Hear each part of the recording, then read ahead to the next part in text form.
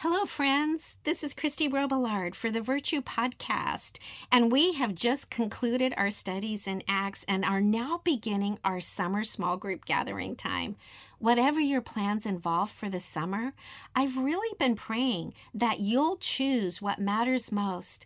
There are so many options, from doing nothing to doing something that has the potential to be life-changing.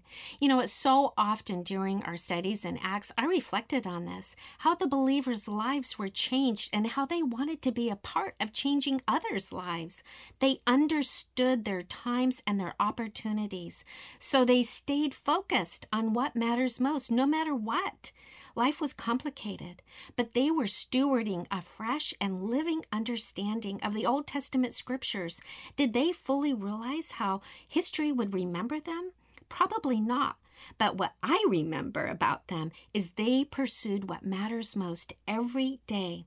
I've really pondered over this the last months, and how can I better pursue what matters most? How should I process this? And so in my pondering and processing, I've settled on 3 simple points about what matters most. And so this is actually the title for this podcast too. What matters most? Is this a statement or is this a question? It's really both, and both are equally as important, especially as we witness what appear to be birth pangs of the last days. We need to remind ourselves daily of what matters most, and also ask ourselves in specific situations, what matters most right now? Do I let it go? Do I do something? How should I respond? What really matters most?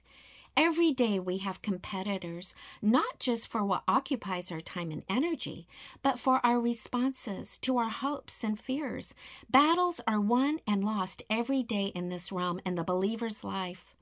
Believers who win these battles more than they lose understand what matters most and remind themselves of this daily. If you realize you are losing these battles more often than you are winning, this is the good news. Today, you can begin changing that scorecard. So I have 3 points to share with you that I believe can really be helpful. I have a real passion for staying focused and seeing through the confusion that Satan is creating, especially today. I see God. I choose to see what He's doing, and I believe Him above all. So for our first point, I'm going to turn the tables a little bit, because when we know what matters most to the Lord, everything else that I'm going to share will fall into place. And it's this knowledge that is our foundation. What matters most to us is Him, but what matters most to Him is us. And we must never forget or minimize this foundational truth. He knew us before we knew Him. Jeremiah 1:5. He loved us before we loved Him. 1 John 4:19.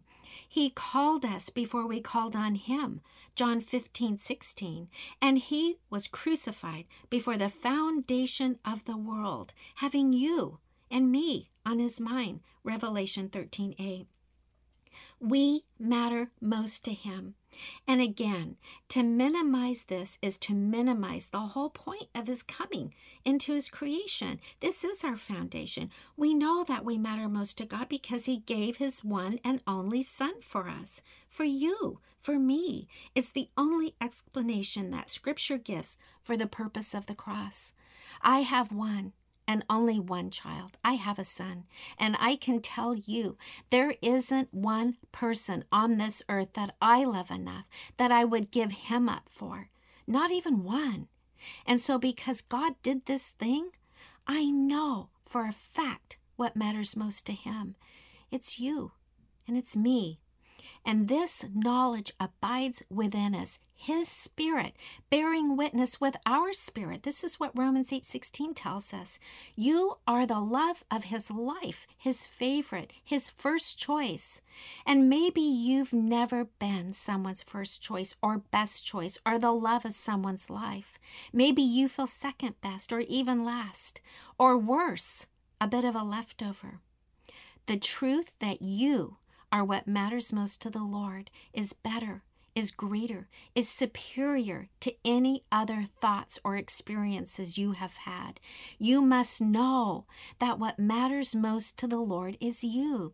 And that's the truth based on the Word of God in John 3:16, which leads me to my second point about what matters most: understanding His infallible Word and infinite power. We must do more than just know God's Word.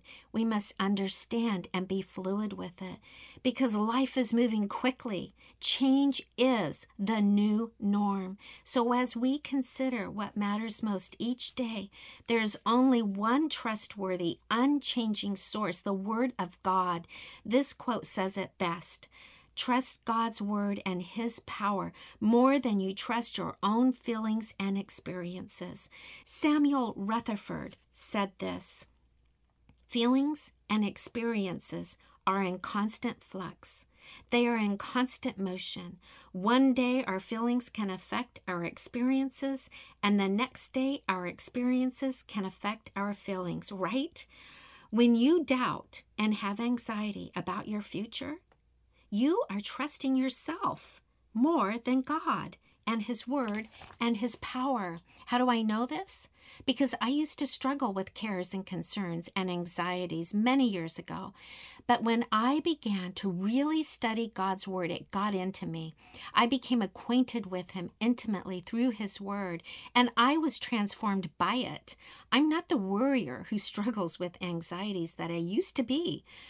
Do I ever experience anxious moments? Of course. Life happens and curveballs are thrown every day, but I don't react in anxiety or continue with anxious thoughts anymore. The transformation didn't happen overnight, but it did happen. The more of His Word that I consumed, the more I witnessed His transforming power in my life. The Word of God had power to change me, and it can change you too. And I want to address something now that is a bit of a sensitive topic. We know there is an epidemic of anxiety in society, and it's become a bit of a white elephant in the church too. Anxiety was on the rise way before the viral pandemic, but now it's off the charts, and mostly among young adults, but not exclusively. And I understand anxiety, as I've already shared, and I also understand the effects of post-traumatic stress disorder, so I don't make light of this. And I'm not dismissive of medical and psychiatric illnesses at all. But do you realize anxiety is often a learned response to difficult and stressful situations? I learned anxiety responses and behaviors from someone, but as I said, the Word of God taught me a better way.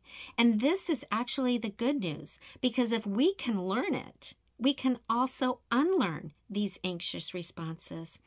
There is a strong push by the voices to influence people into overreacting to even minimal levels of stress, or even just perceptions about what may happen in a perceived situation in a negative way. It's called conditioning.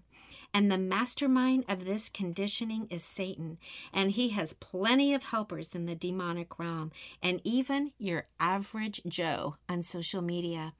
Anxiety is the result of thinking. Nothing good can come from something which doesn't go your short-sighted way. Anxiety changes only one thing: you. It makes you an unreliable mess.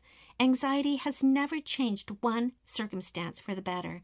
And if you struggle with anxiety, don't become anxious right now over your anxiety struggle, because I know that happens when you start thinking about it. Then you become more anxious. So just take in a breath, just breathe, and just relax. I understand the struggle. It's real. But just listen to this quote now. By a powerful and revered and often quoted teacher of God's Word who had his own struggles, Charles Spurgeon said this of his experience: "Earth has no words that can convey the holy calm of a soul leaning on Jesus." Isn't that good? It is, because it's true. Jesus is the Word, and the best way we lean on Him is by understanding His Word, becoming fluid with it, and processing what it means to you. A favorite scripture verse of mine that puts everything I've just said in perspective is this: the Lord has established His throne in heaven, and His kingdom rules over all. Psalm 103:19. Every anxious thought is overruled by the Lord's rule. There it is, bottom line. How can I ever truly live in anxiety when I understand that this is what matters most? He rules. That's what His Word tells me. And thirdly, what matters most is our faith. To be specific, rugged faith. As I see the things that are happening in our day, I feel a need in myself for more development of rugged faith. I have faith, but I'm choosing and praying for rugged faith, a faith that won't be shaken as we proceed forward in what has the hallmarks of the last days. Listen to this quote by Mark Batterson. When did we start believing that God wants to send us to safe places to do easy things? That faithfulness is holding the fort, that playing it safe is safe. Jesus didn't die to keep us safe. He died to make us dangerous. Faithfulness is not holding the fort. It's storming the gates of hell. The will of God is not an insurance plan. It's a daring plan. The complete surrender of your life to the cause of Christ isn't radical. It's normal. It's time to quit living as if the purpose of life is to arrive safely at death. Wow! Doesn't this quote challenge you to rugged faith? It does it for me. To be done with sissified faith, fragile faith, to forget about yourself and your struggles, to live a life on fire for Christ, to go out Mach 1 with your hair on fire. It sure does this for me. It just so happens I'm also reading in Daniel chapter 3. And actually, I've just been hanging out the last few days in Daniel chapter 3 because it's so inspiring. And it's actually one of my go-to inspiration passages of scripture whenever I need to remember what matters most, my faith, rugged faith. The backstory for Daniel chapter 3 is the Jews are being held captive in Babylon. Nebuchadnezzar is king and Babylon is a world power. And Nebuchadnezzar rules with an iron fist, wanting everyone to bow to him. At this time, he has an 84-foot tall gold image erected for all to see, which, by the way, is equal to an 8-story building, kind of hard to miss. And at the sound of a flute and other music, all were to fall down and worship the golden image. And whoever didn't, death by fire would be their sentence. And so it happened after the decree went out, it was reported to Nebuchadnezzar that there were Jews who didn't bow and worship the idol. And he became angry, and in his rage ordered these Jews, Shadrach, Meshach, and Abednego, to stand before him so that he could personally question them. How scary, can you just imagine, to be questioned personally by the king over disobedience? But you know what? They had rugged faith. Listen to their answer. O Nebuchadnezzar, we do not need to give you an answer concerning this matter. Ooh, can you just imagine the king's face right now? But they continue speaking. If it be so, our God, whom we serve, is able to deliver us from the furnace of blazing fire, and he will deliver us out of your hand, O king. But even if he does not, let it be known to you, O king, that we are not going to serve your gods or worship the golden image that you have set up. This is Daniel 3, verses 17 and 18. Do you see why I love this passage, why it's so inspiring? And so the enraged king ordered his most valiant warriors to tie up these 3 faithful Jews and throw them in a furnace that has been heated 7 times hotter than necessary for the job of incinerating people. Nebuchadnezzar actually needed the most valiant warriors, probably because no one else would go on a suicide mission like this for something like that. He knew and was willing to sacrifice valuable warriors. And so as the 3 Jews were thrown into the fire killed the valiant warriors. And I have to say this story isn't a metaphor. I know some people like to think that it is for hard times and hot times, but it's not a metaphor. The fire was real, and the death of the warriors proves it. And then the miracle is witnessed. The king sees the 3 men still alive, walking around in the fire, but also a 4th man walking around with them. And the ropes that were tied around them are gone. They are walking around in the midst of the fire, probably arms swinging. They weren't tied up anymore. They were free. This is a Christophany, a pre-incarnate appearance of the Lord Jesus. He is the 4th man in the fire with those faithful Jews who had rugged faith. And this is the thing that gets me. They could have walked out at any moment. Obviously, they were free. But it was better to be in the fire with Jesus than anywhere else. Jesus changed forever what fire means. Let that sink in for a moment. You know, I've been there. What I considered the fire being heated 7 times hotter, but Jesus was with me too. He changed what fire means to me also. And I was keenly aware that I was in the sweet spot. Even though I would never want to experience that fire again, there is a little longing for that special way that he walked with me when I was in the fire. And I was just speaking with a friend the other day who's in the fire right now, heated 7 times hotter. Actually, it's been 87 days and counting. And we shared our mutual understanding about being in the sweet spot of the Lord when you are experiencing these types of situations in life, hardships, because he has the power to change what things would ordinarily mean. And if you are in the fire just now, needing some inspiration to bolster your faith today and to develop real rugged faith, you must read Daniel chapter 3 because it is the best. I really feel like it's the crown jewel in Scripture. And I'm ending this podcast now with these last words.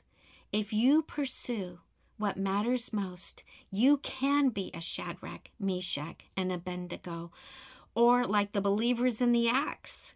And I can guarantee you'll be the one who says, oh, that thing, oh, that situation, that struggle, yeah, that doesn't really matter anymore. Those things won't matter anymore when you know, understand, and choose what matters most. So God bless you, friends, and I do pray that you make it your most fervent prayer to choose what matters most each and every day.